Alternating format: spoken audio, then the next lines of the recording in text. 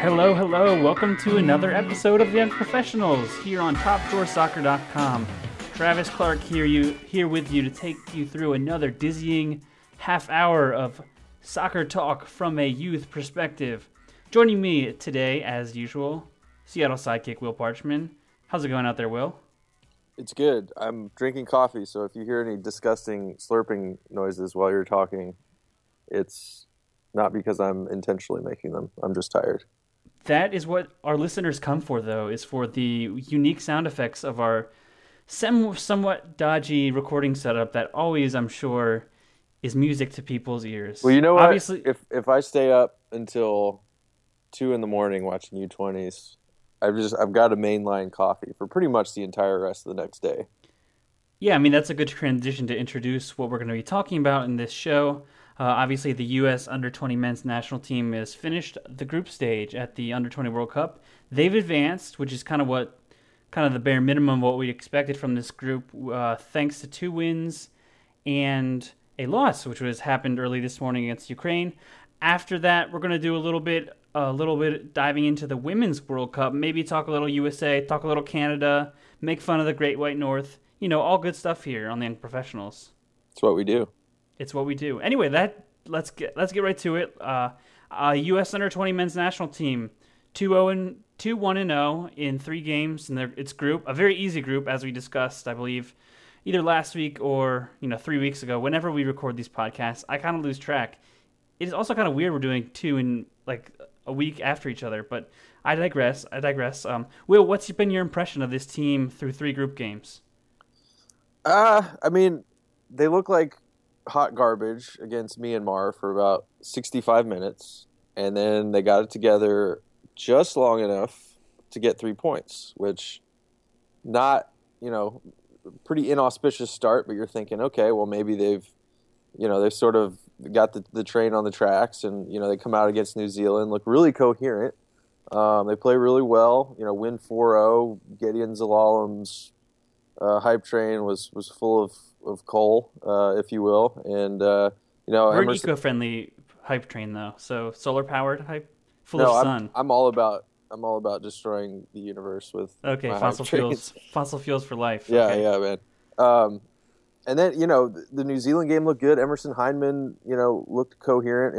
Paul Areola looked like he was like legitimately holding off Tommy Thompson on the right. And all of these things just sort of came together, and then all of a sudden, just implosion against Ukraine. I mean, it's kind of been the story of this U20 team for the whole cycle, where you don't really seem to understand what is happening, because you'll get sort of what you think is a read on the team, and then they'll completely fall away, in the next 90 minutes. So The draw that this team's going to get in the knockouts isn't bad. The runner-up in Group A gets a runner-up, and I believe Group D, it's the Colombia-Portugal group. It's Group C, isn't it? C, yeah. It's Group C. Colombia, Portugal, and Senegal are the 3 possible You had the right matchups. Team, wrong letter. Yeah, I've never been good at the alphabet. And so it's going to be one of those teams, it's probably going to be Colombia. This Colombia team is not, unbeatable by any means. If it somehow happens to be Portugal, Colombia would have to win against Portugal in the final match day, which I believe is tomorrow. It's tomorrow morning. Yeah. Either midnight or 3 a.m., whatever those kickoff. Yeah. Maybe not even that time. I don't even know. It's brutal, whatever it is. Yeah. And so you won't stay up to watch it, but you'll read about it. And if Colombia finds a way to win that game and the U.S. ends up with Portugal, which has been a buzzsaw so far, I mean, that's a disaster scenario. But, I mean, it'll most likely be Colombia, and, that's a winnable game, but it's also a game that you look at and you say, do we expect, especially playing like they did against Ukraine, for them to win that game? Probably not.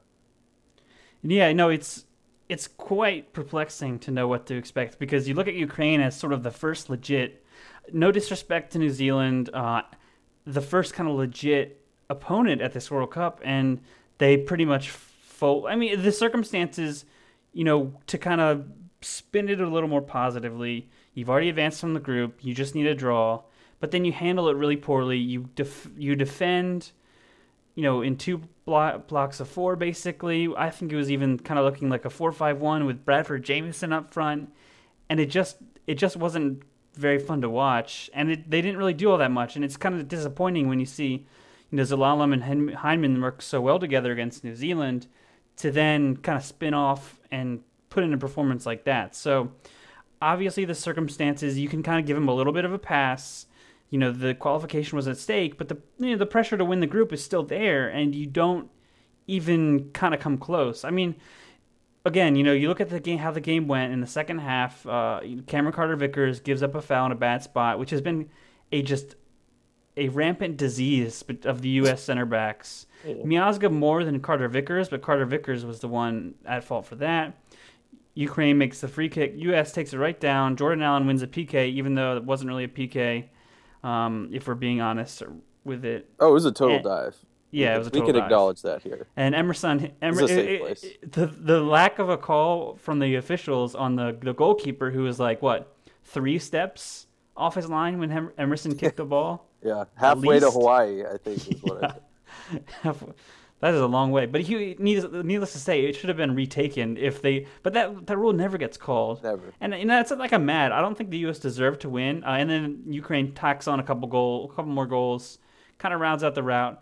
I thought it was a little bit like the New Zealand game, where there was a bit of a gap between New Zealand and the United States. Obviously, the U.S. being the better team that time, but a 4-0 scoreline flattered them a little bit when you looked at 2 of those goals as just like disastrous defensive mistakes from the New Zealand. So New Zealand. Yeah, that was nice. The New Zealanders, the Kiwis, the Junior All Whites, whatever you want to call them. The JAW. So lots of things to take into context. But isn't that just sort of like the MO of Tab Ramos's U20 team is like this sort of like just good enough. They get to the stages they need to get to, but it's kind of like skidding in sideways when they get there. And then when they get there, it's not, it's very much like a mediocre performance against teams that they should probably do a little bit better. I mean, it's this weird thing where there's nothing that Tab Ramos has done outwardly anyway where you can just say, fire him now. You know what I mean? Like, there's nothing that's just so egregious that he's done that, puts his neck on the block, if you will. But it's just sort of these little niggling things that you see and you're like, well, the U.S. could probably be better in that instance, or they could be better there.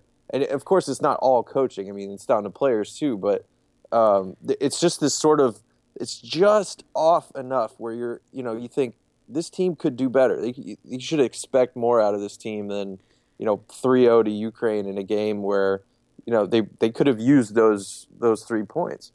Yeah, and I think to take that even further, there's nothing that Tab has done where you're like, oh man, he's a great coach. Yeah, right? Exactly. Yeah. Like, and that's not to disrespect him. It's just you look at the way the teams perform, the way they've improved, the way these players he spends so much time with. And while granted, it's not as much as you would at the club level, we understand that, but it's not the kind of performance, the kind of improving you'd want to see. And you look at the whole context of the tournament, and you want to see improvements game by game by game, and you got that because you were hot trash the first game against Myanmar, but you improved throughout that game, and then you put in your best performance your second game, but then you took a step back. So the game 4 is where the knockout starts, and just to kind of quickly correct ourselves, I know we're all over this place, but according to my ESPN app, the Senegal-Qatar match will kick off at 9 p.m. tonight.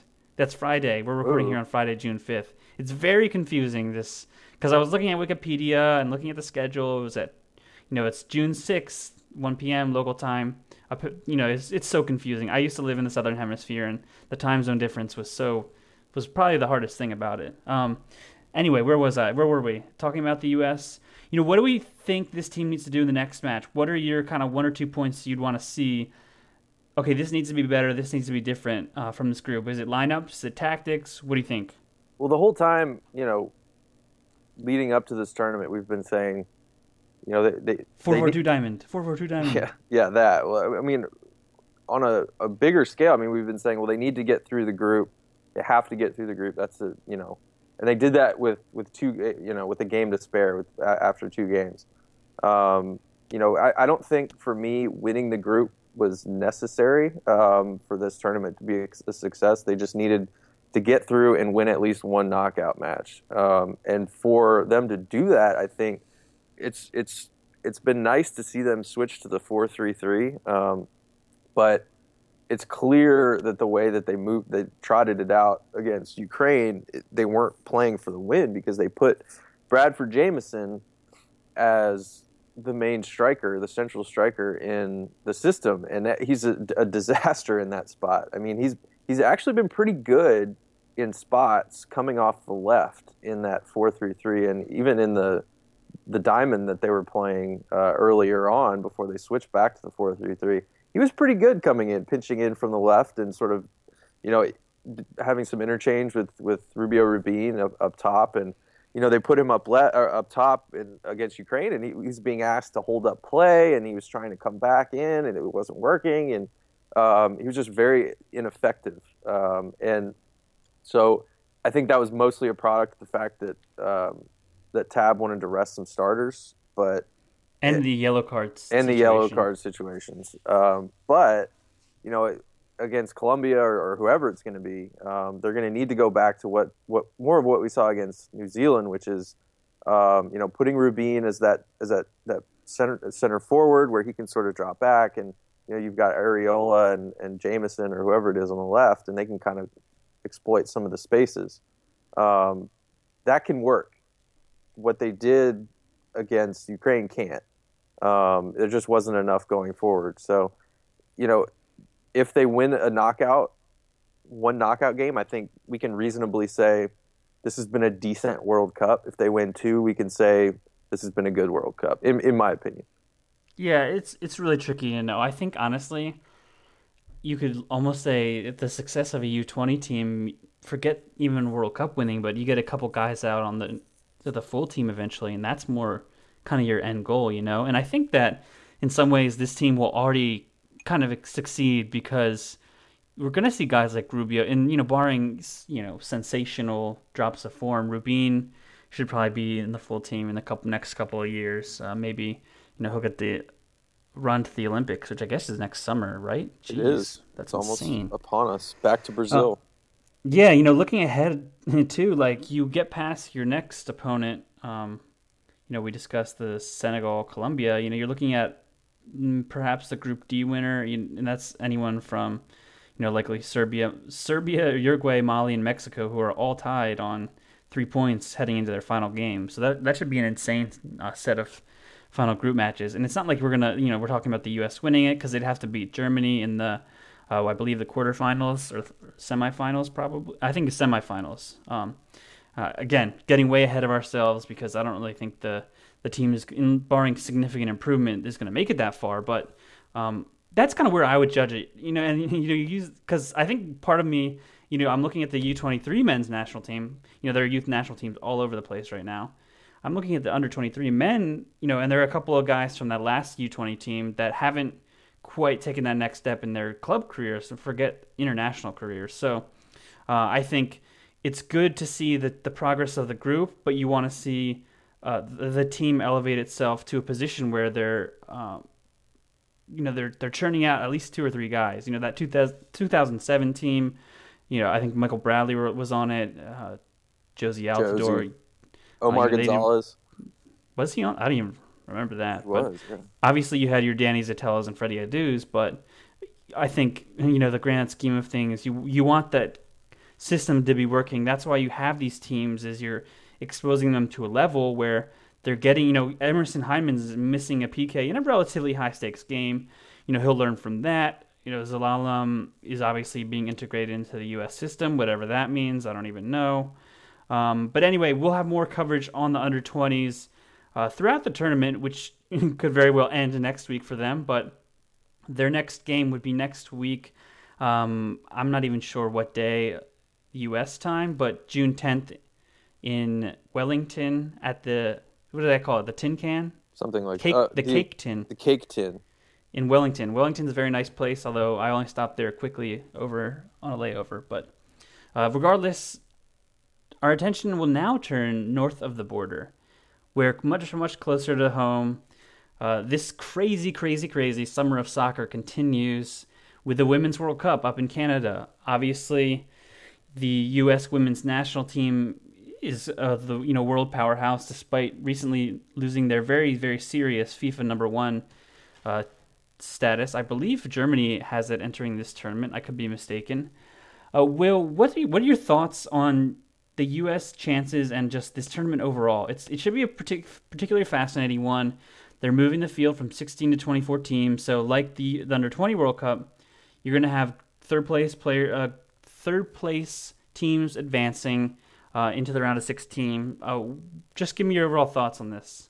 Yeah, I think this is one of the first tournaments. I mean, 2011 was really sort of the prelude to this, but this is one of I think in the modern era, one of the first tournaments where it's really as open as it's ever been. I mean, you could still look at it and say there are really only maybe 4 to 5 legitimate contenders, but that's even debatable. I mean, you could say maybe 6, 7, 8 if you're being optimistic, and that's up from previous years, I think, and just in terms of you could handicap. I mean, you go back 10 years ago and handicap a World Cup, or 8 years ago, and I think you could probably say, yeah, there's maybe 2 or 3 teams that could win it.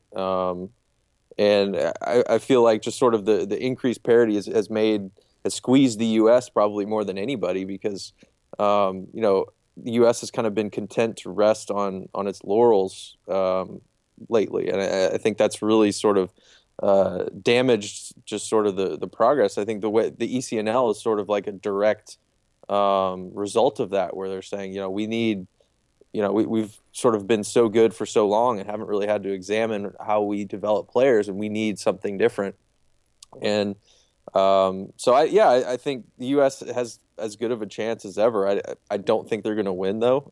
I think the style that they've played is sort of erratic. A lot of boot and chase. And which is not necessary. I mean, they have some solid players in the midfield. I mean, you look at Christian Press and Carly Lloyd and some of these players that, they play some pretty 1-2s, but, if you play Abby Wambach up top, you're sort of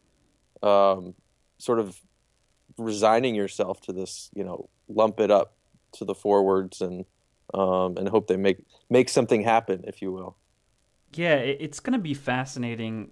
Obviously, the hosts, Canada, were bronze medalists in the Olympics, so they're obviously contenders, but also will be facing the high stakes pressure.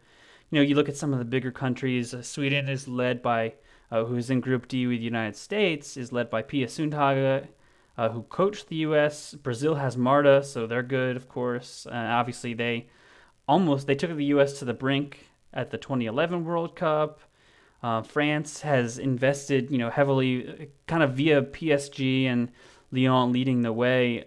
On the women's side, those Division One feminine. We've looked at some of those stats, are insane, and they just, I think most of the French national team comes from them. Those two clubs, they kind of could see through. Obviously, Germany didn't have the greatest World Cup at home, but they're always a threat.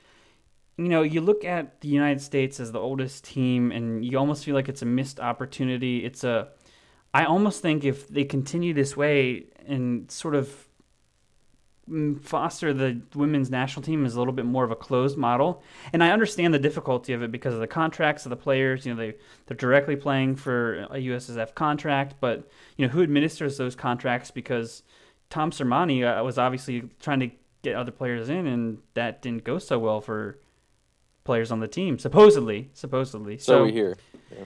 And then there's the whole turf, the turf gate issue that dominated headlines over the past year. So that all these games are going to be played on turf. Then you have your newcomers. There's a long list of pretty fascinating. Obviously, Fox is coming in. We'll be telecasting a number of these different games. I think every single game is on some kind of TV, whether it's Fox Sports 1 or 2. And then, Big Fox, Main Fox will have U.S. Women's National Team's game. Well, and there's some consternation over the fact that the opener is in Edmonton. Yeah. I mean, I recently read a Cathal Kelly piece, and he likes to stir the pot anyway. He's a Canadian curmudgeon, Yeah, yeah, from what I understand. I don't really know firsthand, but yeah. I couldn't vouch, but he did. He kind of poked Edmonton in a recent column where he was like, "Why are we doing this? We are Toronto, we are Canada. Why are we having it here?" And you understand with I think the Pan American Games are there, and so that they kind of didn't want it to overlap because Toronto traffic's already a nightmare. But there's still Vancouver, there's still Montreal. So it's interesting that the opener will be played on a turf field with a track around it, and there's still something like 5,000 tickets available for the game, and it's what, tomorrow? yeah, the first game kicks off Saturday. Canada against China, I believe. Group A is Canada, China, New Zealand, and Netherlands, and I think that's the one World Cup debutant because of this expanded field is the Netherlands, and they're a team that might not be able to get its way out of that group, but they're a very interesting team because obviously they have a storied history on the men's side, despite only one major trophy, but play a certain style.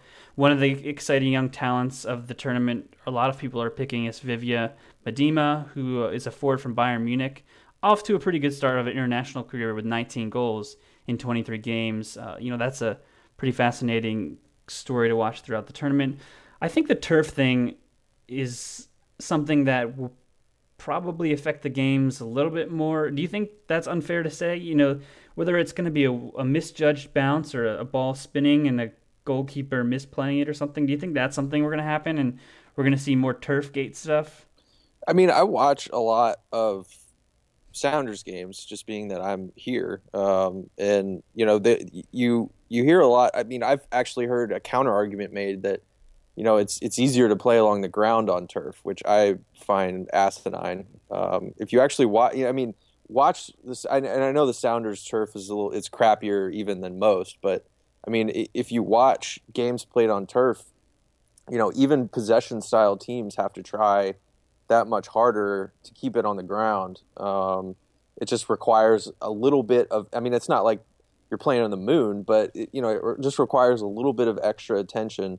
And the women's game might suffer for it. I mean, some of these teams do like to play along the ground, and it's just going to be that much harder to do it. And I think some teams might just say, we may not try as hard to sort of string together 1-2s when we're going to have to kind of fight the playing surface a little bit. So I would definitely prefer to see it on grass. I don't know how Herculean of a task that would have been. I feel like it wouldn't have been that big a deal. But stuck to their guns, and we've got turf, and here For we are. better or for worse? For better or worse, here we go. Till the end of the tournament do us part. It's certainly, I mean, I think all of us who saw, I mean, we remember Sydney Leroux's tweet a year or two ago where The pictures of her legs. yeah, kind of she's chewed up. playing a league game, I think, for the Breakers, and or at the Breakers or whoever it was, and yeah, her legs were just were all chewed up, and you could see some of the rubber pellets were like in the wound. And she was kind of like, this is what artificial surface is. This is what it looks like. And obviously that's not every game, every player, but you also acknowledge that it's requires an adjustment. I mean, there's a reason why older world-class players, cough Thierry Henry, didn't want to play on it. It's because it hurts your joints at a certain point, and it's just a different feel. Again, not the moon, but it's something that you have to adjust to, and in a game of such small margins, something like that can decide. Yeah, and hopefully it's not in a semifinal game where it's a great game to the U.S. and France or Germany or whatever, and it's kind of marred by a bad bounce here or there. Let's take a look at the U.S. a little bit before we wrap up here. They're in a Group D, which people are calling the Group of Death. I indicated on Twitter Friday morning that I would like that moniker to just go away. It's just annoying. They're going to go up against Australia on June 8th, June 12th, they'll take on Sweden and their old coach, and they'll wrap up the tournament against a young but dangerous Nigeria squad, which is comprised of a lot of players from its under-20 World Cup team that made the final against Germany last summer, also in Canada, at the under-20 World Cup. You're looking at this group. Let's first off, we did our picks on TopDrawerSoccer.com. Check that out over the 91st minute. None of us picked the United States. Why did we not pick the United States? Well, I think, or do we just do that in spite? I feel like part of me is vindictive because of the way they play. Yeah, I just don't want them to succeed. It's like a protest against their style of play, I guess. Think it's not a very replicable style of play if you think about it. In a tournament, you need to be as consistent as humanly possible. And there's nothing consistent about the way this team plays. The only consistency is the fact that in most positions, they can out-athlete people. And, that is absolutely repeatable in the sense that, Carly Lloyd isn't just going to forget how to sort of blow by somebody. Abby Wambach isn't just going to forget, how to beat somebody on a header.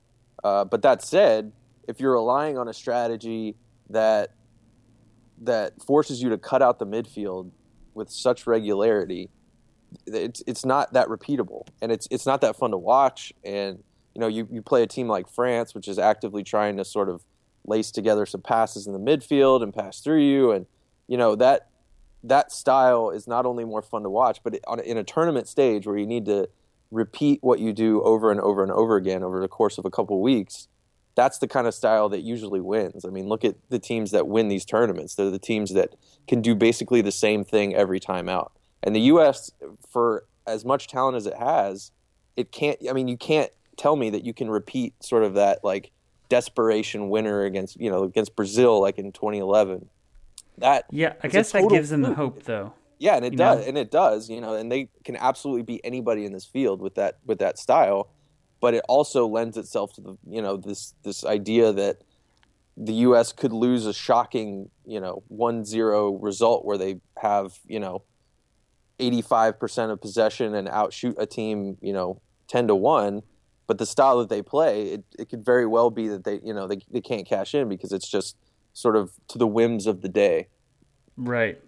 Yeah, and I think you can look at last weekend's final warm-up friendly against South Korea, another World Cup team, that they were unable to break the deadlock. Obviously, they missed a couple of chances, but at the same time, that's kind of the blueprint to, you defend deep, you kind of know what the U.S. is going to throw at you, and if you don't, not have to necessarily play flawlessly, but you can kind of look at that game as a way to beat the United States. Now, there are a couple of factors to consider. Obviously, the U.S. is probably not playing 100% full speed because everyone's like, I don't want to get hurt. Mm-hmm. I don't want to get hurt. And, Ellis is probably hopefully doing a little bit of lineup tweaking still, playing Morgan Bryant out on the wing, which apparently might happen anyway. Christian Press is playing out wide, despite being a little bit better closer to goal. I think obviously the reason you'd expect, even though I picked the U.S. to lose in the round of 16, of course, because I'm a hater, you would kind of expect to see them in at least the Final Four is just how good the offense can be. Now,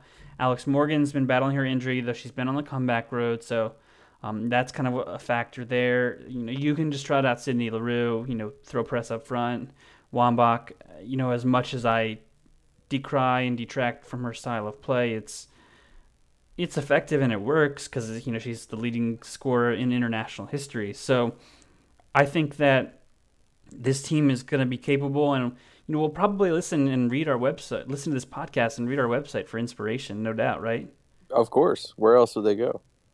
Anyway, we'll be keeping an eye out on things up in Canada as the United States kick off, keeping track of the under-20s men's national team. We've been watching the under-20 women's national team. Basically every national team. Heck, 30 minutes from now, as we wrap up this, the men's national team is playing Netherlands. We'll dig into that a little bit on next week's show. Will, thank you for joining me today. Obviously, check us out all out our content on development, club soccer, youth national team stuff, topdrawersoccer.com, the ever-excellent 91st Minute. Will can tell you about his depressing ride through FIFA on, what is it, Legendary mode? It's yes, all manual. Leicester City on the bad. hardest level possible. Follow us on Twitter at Top Door Soccer. I'm Travis M. Clark. Will is at Will Parchman. That's his genuine name, not a fake one. Thanks for listening today, and enjoy your soccer.